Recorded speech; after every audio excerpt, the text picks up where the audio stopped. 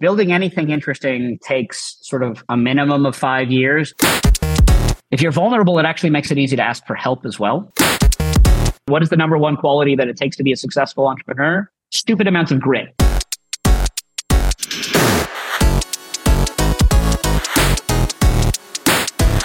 Now, private equity is many things, but slow moving is not one of them.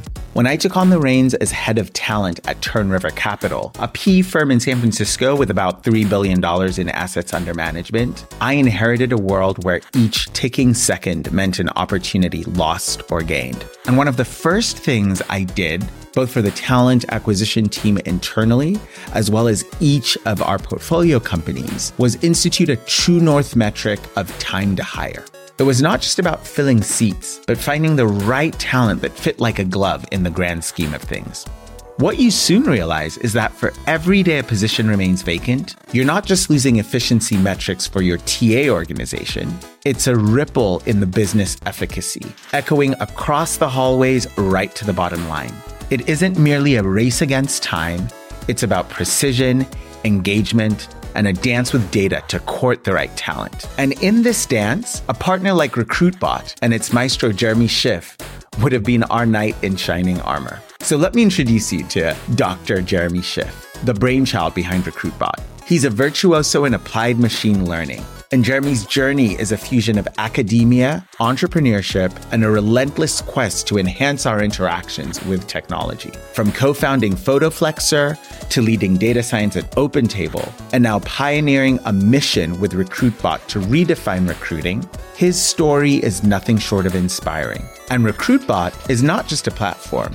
It's Jeremy's vision to mesh machine learning with recruitment, to not just match resumes with job descriptions, but to foster meaningful engagements between organizations and potential talent, making the hiring journey as seamless as possible, especially for your hardest to fill roles. So in today's episode, we're going to unravel Jeremy's voyage from his early influencers and mentors to the birth of RecruitBot. He'll share his wisdom on the value of collaboration, on navigating the whirlpool of AI hype in HR tech, and the transformative potential of Gen AI in business and recruitment. Get ready to delve into a discourse that'll transverse the essence of AI in automating recruitment, the power of data in honing hiring processes, and the exciting interlude of Jeremy's venture into the realm of restaurant recommendations.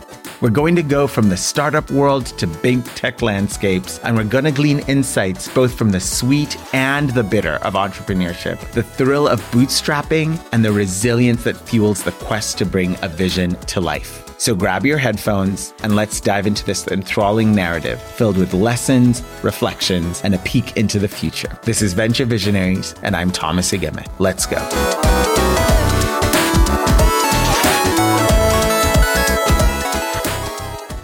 I'm curious if you can trace back to any childhood moments or experiences that hinted to your future entrepreneurial spirit.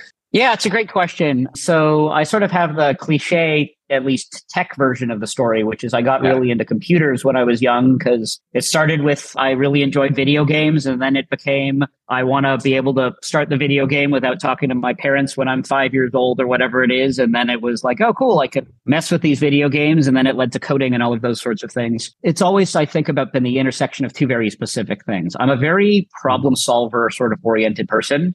So I see problems and I'm instantly like, oh, how can we do that better, more efficiently? And that's been true since I've been like a very young kid. I've always just been very sort of process driven and interested in, frankly, helping people and sort of solving problems. It's also just fun intellectually. But the thing that really resonated with me was the unique scalability of software in its ability to go and impact incredible amounts of people, even with not that many people being involved in the project. My idol growing up was probably like Bill Gates. It was amazing the sort of scope where it was just like, oh yeah, like you have a bunch of engineers that build something and you can, whether you want to distribute that to 10 people or 5 billion people, it's the same sort of thing. And sort of I saw the direction that software was going and that sort of notion of scalability and its ability to affect people. And that just really excited me. Who are kind of the early influencers in your immediate life or who you saw outlined who've shaped kind of not just your thought of what this job is or what this sector is, but the kind of leader you want to be in it? I've never had like a single mentor in the same way that I've never really had like a single clique of friends. I've always had like different cohorts of people that I interact with in like incredibly different ways. I mean, there are clear people that have influenced me from, there were some pretty amazing people in like my advisor in college, in graduate school, is uniquely gifted at his ability to make technology accessible. And if you're going to go and build crazy cutting edge technology using machine learning and AI, and you can't explain it to your mom or your dad, you're probably not going to get very far. That was a pretty big influence. Honestly, my father has been a profound influence. My dad worked in Microsoft for over 10 years, like sort of leading a big consulting practice there, which is probably intertwined with my sort of interest in Bill Gates back then when I was an impressionable kid. Even today, like I'll run into sort of interesting business challenges and be like, how should I think about things? But more broadly, I don't really have a single mentor. I have lots of advisors that I'm like, hey, I've got this specific problem.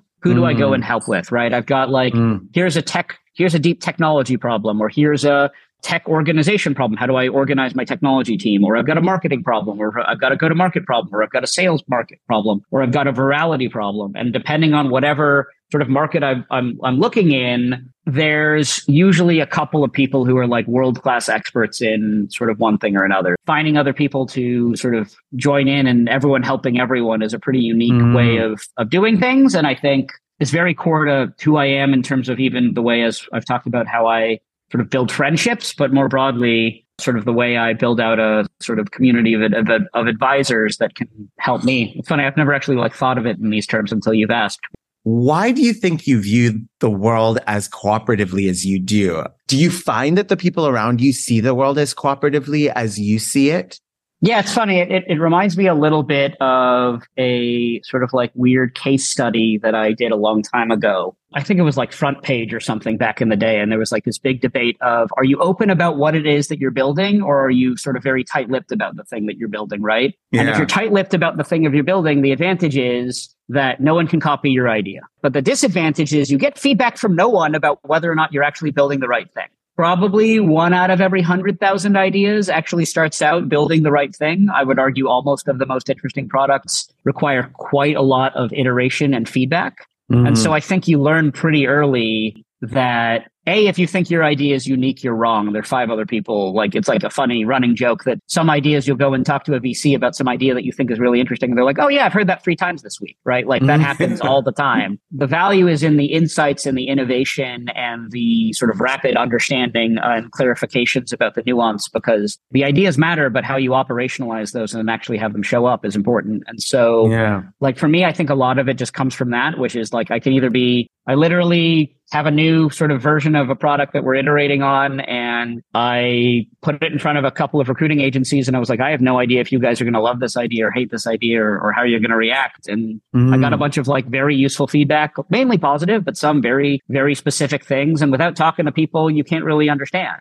If you're vulnerable, it actually makes it easy to ask for help as well, right? It's a pretty weird thing to be like, I don't know this thing. I think because I'm a domain expert in a lot of like very specific things like hardcore machine learning or really large scale systems, I'm very aware about the things that I don't know, where I'm not an expert. And it makes me very aware of where I'm going to need help and where I'm going to need to grow and where I'm going to need to lean on other people because I just don't have the skills or ability. Doesn't mean you can't grow into that direction, but it requires you just sort of eventually accept that like people have very deep domain expertise in things and you can sort of ask for help. And I think if you do it in the right way, it doesn't feel as transactional as I think the way a lot of people are, right? Like it's in a lot of ways, it's like, I like it when people ask for my help. It's an opportunity for me to feel good about myself and to go and to share a lot of hard work that I've spent going and accruing this knowledge and going and disseminating it to other people. As opposed to, I guess, the other view, which is like transactionally where like the askee is taking and the asker is giving. And I just don't sort of view the world that way.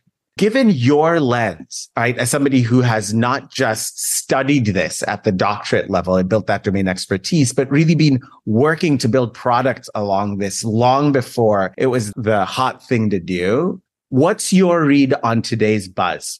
At the end of the day, there are different definitions for AI, but the one that I like the most is it's focusing on problems where there's a better or worse answer rather than a right or a wrong answer.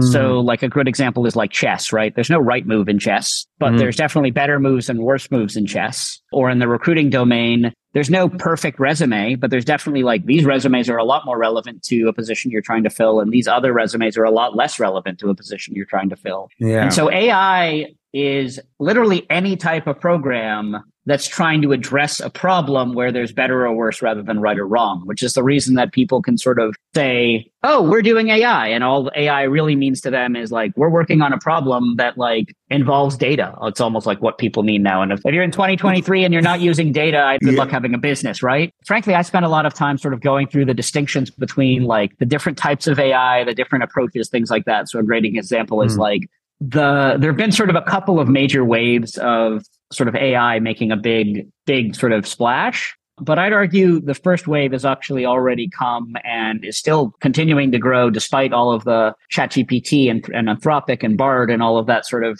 new generative AI stuff, which is there was a sort of a prior wave of what's typically like to nerd out a little bit. It's called discriminative AI, or most machine learning is this way, which is I want to go and predict or rank something based on data that I have. This is the reason Netflix recommendation system is such a big deal and everyone is used to it everywhere. This is how Pandora and Spotify are recommending music. This is the way that the tech that I sold to OpenTable with like a bunch of other amazing people, that technology was focused on how do you recommend the best restaurant based on all of the information that you have about people. And the insight of machine learning was rather than sort of using arbitrary heuristics, like let's get back to the sort of resume domain, take a similar job title times 5 plus a similar education times 3. You can see how silly and naive that is. That's how most of this tech is actually built that they're calling AI. Machine learning, as opposed, is going to say, for example, give me all of your ratings and let me use statistics to find which concepts and which words are going to be most relevant. So, this specific position cares more about leadership and technology. And the other one, this hiring manager is very focused on pedigree for whatever reason and really cares about education and schools. And another focuses more on a broad range of job titles. You can see how the system would adapt based on the feedback that you're giving it, right? And the reason, for better or for worse, the reason Facebook's so addictive, I mean, this crazy thing happened where 41 states are going after Facebook effectively for being too addictive. The reason TikTok exists, the way Amazon can go and recommend products, all of this stuff is built on the back of machine learning, which was sort of, I would argue, it's like a weird way to frame it, but like the first wave of like transformative AI. Yeah. And we're now starting to see a second wave. But the big distinction is normally with the first wave of technology, you needed, and you still need, pretty domain specific experts who really understand the math and deep algorithms and all sorts of things like that. With generative AI, it actually was around for like 9 months or a year and no one cared. And then what happened was ChatGPT built this sort of like interesting chat interface and literally anyone could go and sort of leverage AI to do something. And that really democratized the ability for people to go and sort of have impact and have that explode. Yeah. There are all sorts of limitations to where it's working and where it isn't working. And obviously they're going to continue sort of trying to improve on them. One obvious one is like what people call hallucinating, where the ChatGPT technologies will basically invent information that isn't there. There's a famous one where some lawyer tried to use ChatGPT to make its arguments, and it made a very compelling argument and used 2 cases that didn't exist. If you understand how the technology works, that's like totally intuitive that it would go and do something like that. But if you ran it on its face, it seems super reasonable and logical and like, yep, that sounds like exactly what should happen. And so a lot of this is sort of 2 things happening at once, or 3 things. One, a lot of people are just slapping ChatGPT on the product so that they can sort of claim that they can do it for marketing material. Yeah. I'd argue that's probably 90+% of people. Then there's sort of like 5% of people where they're trying to be really thoughtful about where this stuff works and where this stuff breaks down today in order to build products that are really going to be valuable. So like we've been playing around with a bunch of ChatGPT stuff and other sort of similar technologies inside, but we haven't launched them yet because it's very important that the thing actually works for users in a way that's valuable as opposed to me just sort of like stamping it on top. It'll launch soon enough. But like, again, getting back to the original theme, I really care about solving problems for people. I don't really care about like saying like, hey, I'm using this cool new technology. Like if I can solve it with really rudimentary approaches, I'll do that. And then the third is the companies that are building the ChatGPTs and Anthropics and Bards of the world. they're trying to work out how to build systems that aren't going to have these sorts of deficiencies and have additional types of capabilities to take things to sort of the next level. So all of those things are sort of happening at once. So you need skills to work out what's nonsense and what's legitimate. You need to sort of lean into the companies that are using these sorts of technologies that are really going to impact the bottom line of your business. The world is going to be very different sort of going forward. It's funny, I actually talk to recruiters a lot in conferences, and like the first thing that I say is, AI isn't going to take your job away. Your job is very secure. But the difference between the people using AI to go and do their jobs more efficiently versus the ones who don't is going to be like the people who were doing recruiting before the internet existed and after the internet existed, right? They'll have such a profound advantage that it's not that recruiters will go away. It's the recruiters who know how to leverage this stuff are going to make a lot more money. And the ones who don't are going to sort of get left behind. And so the hardest part is just staying on top of all of the innovation and all of the changes and all of the approaches that are happening, right? Every 2 or 3 months, something new is happening, right? Like ChatGPT just announced that they have tech that can look at an image and sort of like understand what's going on inside of it in all sorts of interesting ways. Like that used to be a very specific, very narrow sort of machine learning problem. And it seems to work in a much more generalized way now, which is pretty amazing. This is the first technology, and like a lot of people have wanted a bunch of other technologies to be like the next internet. I think this is the next internet. And I think in the same way it was impossible. No one was going to imagine Uber or Airbnb when you sort of saw the internet in 1990. It's very hard to judge where AI is going to go long term, but I'm seeing even within our own products, high impact today.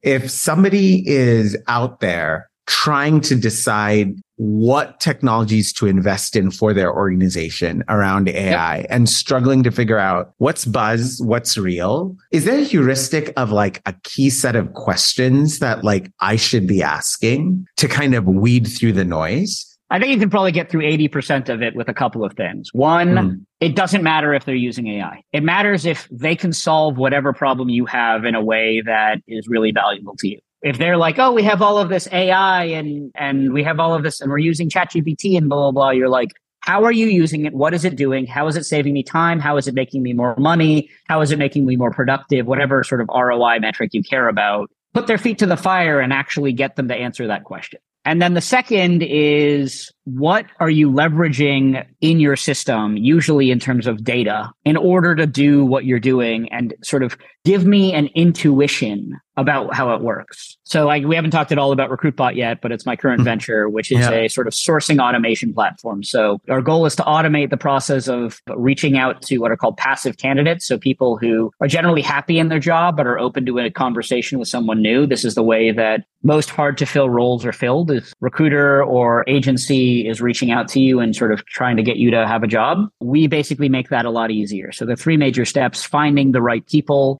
engaging with those people, and then optimizing the process. When we find the people, we have actually a database of 600 million. I think it's going to be 640 million in another couple of days, which has all sorts of different types of information. So it is candidate profile data, but it also has things like understanding sort of languages people might know from something like GitHub, or have they worked at a Series A or Series C company, all this sorts of like different ways that you might want to cross-reference data when you're trying to look people up. Once you've sort of filtered that down, so let's say I found 10,000 backend engineers in San Francisco. That's still way too many people. And so we can use machine learning, like true machine learning, like we were talking about, to take in all of the feedback that the recruiters are using about who is the good fit and bad fit for the role. And we can automatically prioritize the 10,000 candidates and say, here are the 50 that are most likely to be relevant based on what the machine learning thinks is most consistent about the candidates that are good and then the candidates are bad. And once you found those people, then you can we have validated emails and validated phone numbers, and you can run automated email campaigns to get them to talk to you. And then you have all the analytics to understand open rates and response rates. And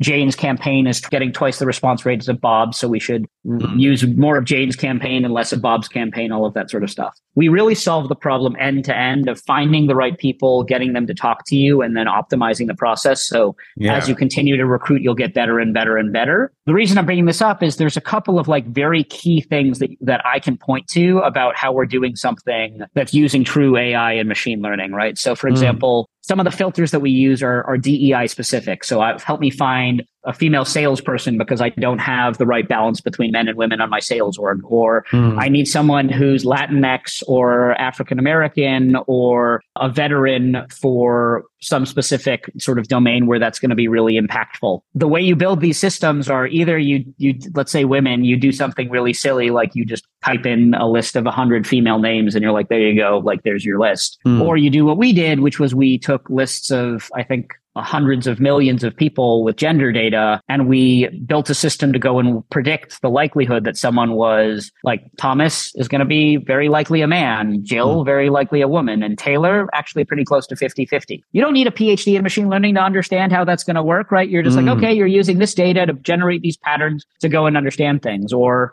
on when I'm going and prioritizing candidates, same sort of thing. Yeah. I understand how, based on the data that you're providing, how you're going to be able to go adapt. This is very similar to what a recruiter does, right? You sit them down and they say, this is how I think about what a candidate is good. I need you to help me find candidates that are like that. And so we're just doing that using statistics rather than sort of like describing broadly what you're looking for. What are you most excited about? I've worked in a lot of different domains. Frankly, recruiting is a lot more fulfilling than helping people find the next restaurant, as much as I enjoyed working on that problem for 7 years. Recruiting is really powerful because you're doing two sort of wonderful things at once.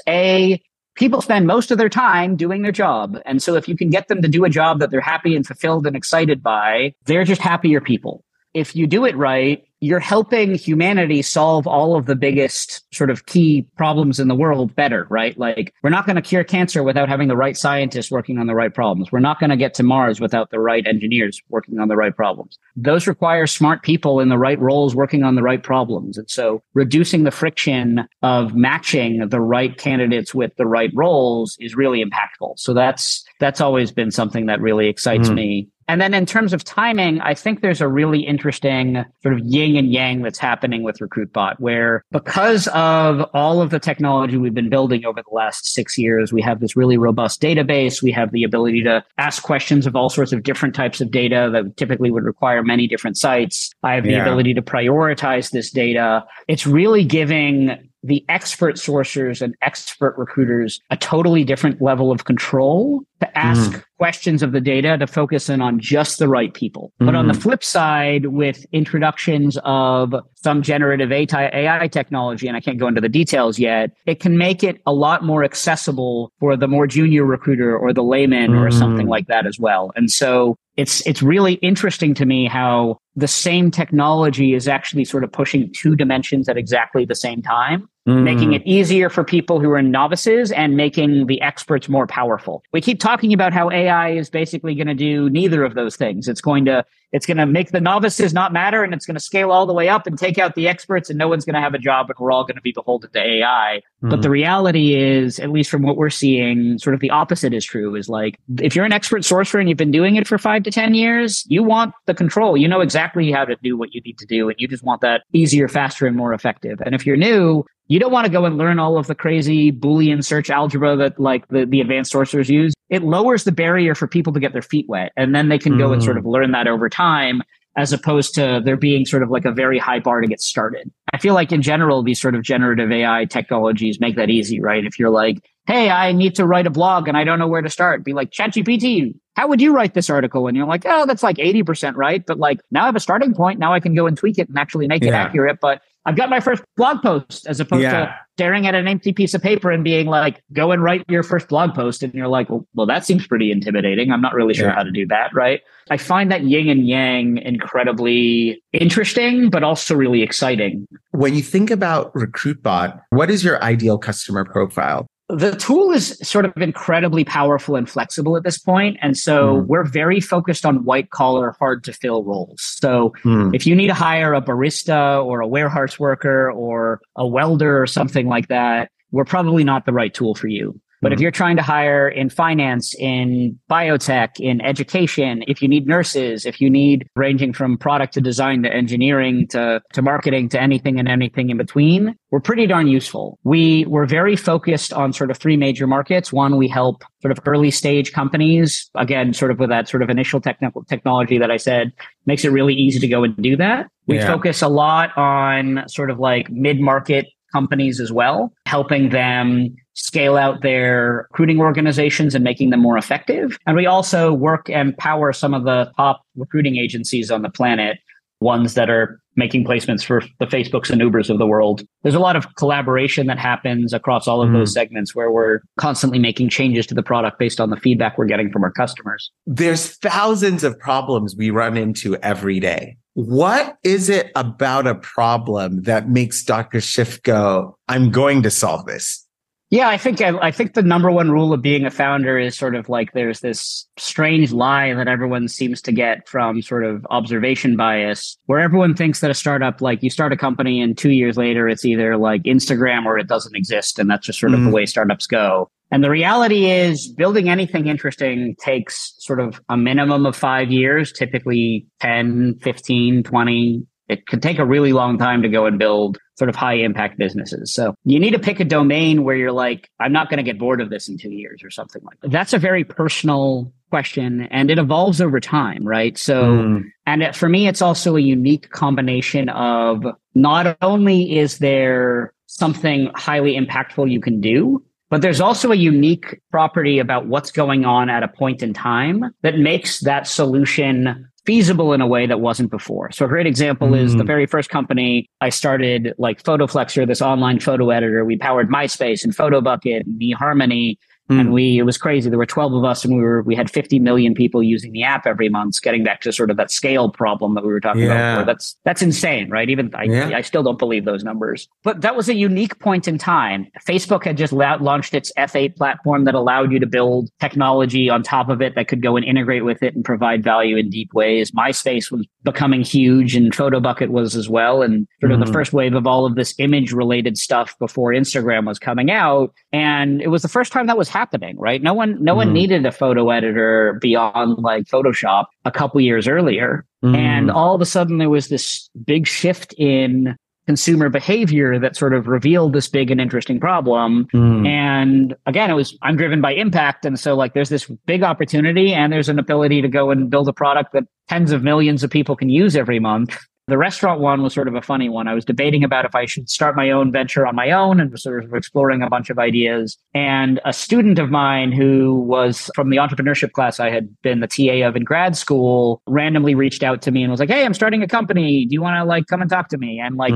his initial sort of view of the world was really interesting. It was, I think that AI and machine learning is going to recommend everything you're going to do in the real world in the same way that Amazon recommends all the products, right? And so I was like, that's a great vision, but we need to start somewhere. And so honestly, I consulted for about a month and a half and was like, we're going to pick a domain and we're going to work on that first. And then we'll worry about sort of generalizing out. And if you like the domain and I like the domain, I'll join. And if not, you got a bunch of free work out of me, like congratulations, go and do whatever you want to do. And we picked restaurants and it just seemed like a very straightforward place where it would go and add value. It's very clear that the restaurant you're going to want to go to for lunch at work and the restaurant you're going to go and take your girlfriend for her anniversary, both of which are sushi, are going to be very dramatically different recommendations. At the end of the day, like it was a really fun and interesting and impactful problem. They were all foodies. I thought not only was the problem interesting, but the broader domain, if it was exciting, was great. The domain itself was big enough, so we ended up selling it to OpenTable, and I ran machine learning and data science there for a while. And then I got really frustrated with how hard it was to hire what recruiters call the purple squirrels, but basically like machine learning people, data engineering people. They're to this day some of the hardest people to hire. And so after I left after I left OpenTable and took a year, at that point, I needed some time off. I just traveled for a while. I came back and I was still thinking about this, like, there's got to be an easier way to hire people at scale. And for me, it was interesting because it was an enterprise company as opposed to consumer, but a lot of my consumer background would be relevant there. Another like large scale search and recommendation problem, which meant I had expertise that other people didn't. There's been an explosion of access to data in the last 5 years that allowed some of these problems in companies to exist that sort of weren't feasible before. And for me personally, I really want RecruitBot to be successful because it means the next 3 companies are easier to build because I can go and build my foundational teams using RecruitBot, regardless of what company I'm at next, right? So people always talk about building a problem that you can use to solve your own problems. Having this experience of both the really small, tiny startup and like the larger tech company and leadership in one, what has playing in both places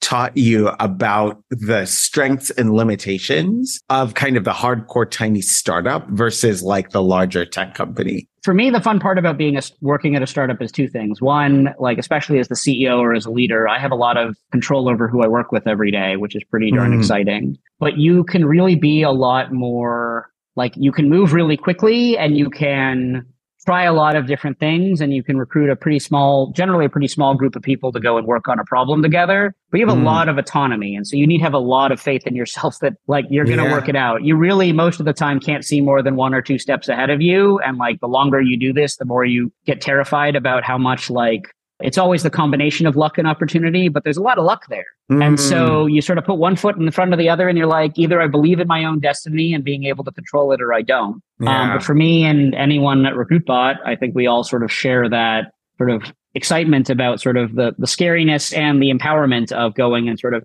controlling your own destiny. The trick is like the level of resources you have as especially when you're starting out. We're bigger now, but when all you've done is like when you're bootstrapping to get to your MVP so that you can go and raise your first round of money, like that's never an easy process. You're doing whatever you need to do to sort of get the thing out the door. And then again, as you get bigger, it gets easier in some ways, more difficult in others. But like you have resources, you can scale, you can delegate to other people. You don't need to be, I've been forced to learn a lot of, again, my background is in sort of machine learning and AI. So people get really confused when I'm talking about like, I don't know, CAC to LTV, or I'm talking about whatever sort of sales or business tactic of the day or product-led growth or whatever we're talking about here. You learn to be versatile, but again, you also learn to pull in advisors, especially early, who can go and help you.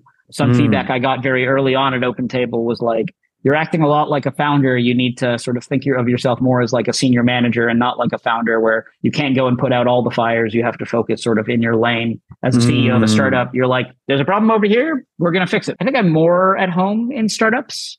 How, if at all, did the experience at OpenTable change your views or approach to leadership? It's always hard to tell if it's just like general maturity and personal growth versus like the specific experiences. But like when I was younger, it was just about the technology and the product. Now it's a lot more about the people and the team. If you're in a small startup, you can actually, the right type of engineer can probably push out 1 or 2 pretty impactful features on their own. If you're at OpenTable, that ain't happening. You're working with a lot of different people to get literally anything out the door. Sort of realizing how much the relationships and like, I always don't like the word politics, the way that you advocate for ideas, the way that you have conversations about difficult issues. These are all things that I got much better at OpenTable, which I think has served me at RecruitBot. I think back before then, I was just sort of like, what do you mean? We hire good people and we build good products and people will buy them. And like, that's a sort of overly simplistic view of the way the world works. What is it about who you are in this world that people don't often know? Like all of my friends know it, but if anyone who sort of saw it from the outside, startups are so much harder than anyone realizes. If you listen carefully at Elon Musk, he's complaining all the time about how hard it is to run companies, right? Like, and whether it's a tiny company or Elon Musk, who's probably one of the best people in the world at doing it right now, starting companies and running companies and leading people is really, really hard. It's really easy to just sort of see the Machiavellian, like the end and not in terms of the end justifying the mean, but in terms of not really sort of seeing or understanding the journey that people go on. It just takes, it's funny, over and over, you're like, what is the number one quality that it takes to be a successful entrepreneur? Stupid amounts of grit. You're willing to believe in yourself and persevere, despite the fact that everyone telling you what you're doing is dumb or makes no sense or what have you. Like, you focus on the people who see your vision and support your vision and sort of understand all of those things. It's a real sacrifice. There's lots of trade-offs in life that you make based on it's very hard to not be emotionally connected to your startup and think of it almost like a child. The ups are amazing and the downs are rough. Finding ways to refuel and for people to pick you up and be vulnerable when you're not feeling well. Like, I don't know, like if I'm off and I'm having a meeting and I'm not doing like a good job, I'll be like, sorry guys, I have a migraine. I didn't sleep well last night because I'm human just like the rest of us. Like I'll help how I can and I'll take a nap this afternoon and I'll be good to go again. And like, that's fine. This stuff's really hard. So much of it is about building a vision and getting other people involved. And I don't just mean like your investors, and I don't even mean just your employees. What you're ultimately doing is trying to bring everyone along in a vision that you have about the way that the world could be better and have them buy in a little bit about it. It's amazing how I can turn to customers and say, I have a feature. I have no idea if it's a good idea or not, but it's a weird idea. I'm going to put it in front of you and you'll tell me if it's wonderful or terrible or something in between. That balance is hard, right? You need to be opinionated enough that you don't just sort of zigzag and you know exactly, like you have a vision that you're moving towards. Yeah. But you need to be empathetic enough to listen to other people's opinions to make sure that what you're building is really in line with what's going to be valuable to them and not just yourself. It's a constant tug of war, but it's a lot of fun. I love that. Constant tug of war, but it's a lot of fun.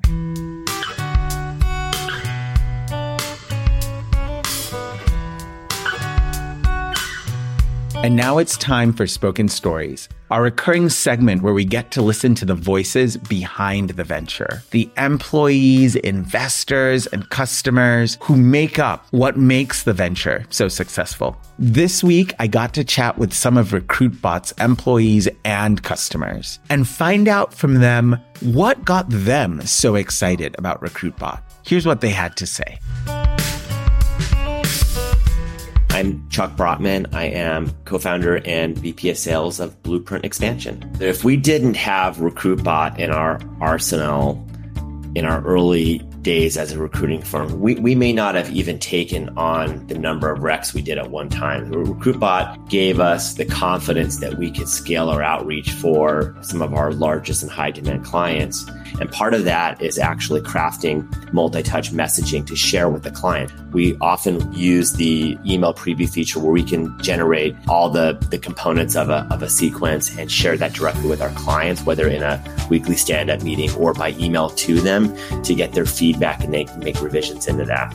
And what's nice about RecruitBot is your ability to have like multiple search tabs set up for a given role, and then to see your respective engagement rates and then conversion rates through on the client side to see ultimately what candidates they're best responding to, so then I could go back to RecruitBot and double down on that search strategy. It helps us gain feedback in a scalable way. It just ultimately gave us the confidence that we could do a lot more in a more efficient and effective way than if we were using tools like LinkedIn to reach people on more of a one-to-one basis, where it's just hard for single recruiters to move fast enough to reach multiple candidates around a compelling company we're working with.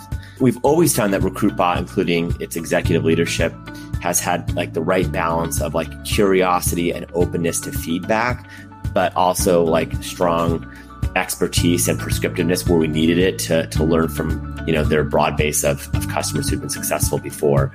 Companies always aspire to have that sort of impact on their client businesses, and with RecruitBot, we really achieved that.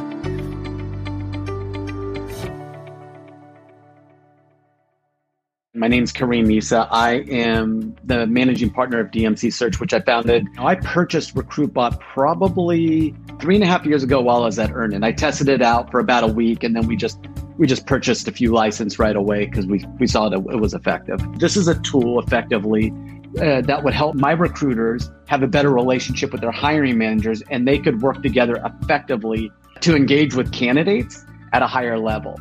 And, LinkedIn is a saturated tool and everybody is pinging people on LinkedIn. But when you can do that, and then you can differentiate yourself by plugging it into an email and then having a marketing campaign to follow up, like the engagement is a lot higher. And the person who worked for me is the one who did all the reach out via RecruitBot, but with my name on it. They were able to send messages on my behalf. So that was like me being able to be two places at once. If you're a engineer and a recruiter reaches out to you, they get millions of, it's just a recruiter. But if it's the director of recruiting and it's a very specific message, the response rate is a great deal more. My next step was rolling that marketing campaign. So when you're reaching out to people and they say, hey, we're not ready right now, One of the last messages is, we're doing a speaker series, or we're doing an event, we're doing an open house. Would you be willing to bring a friend and come at least see who we are? And so that is another high level engagement. You'll have a lot of success.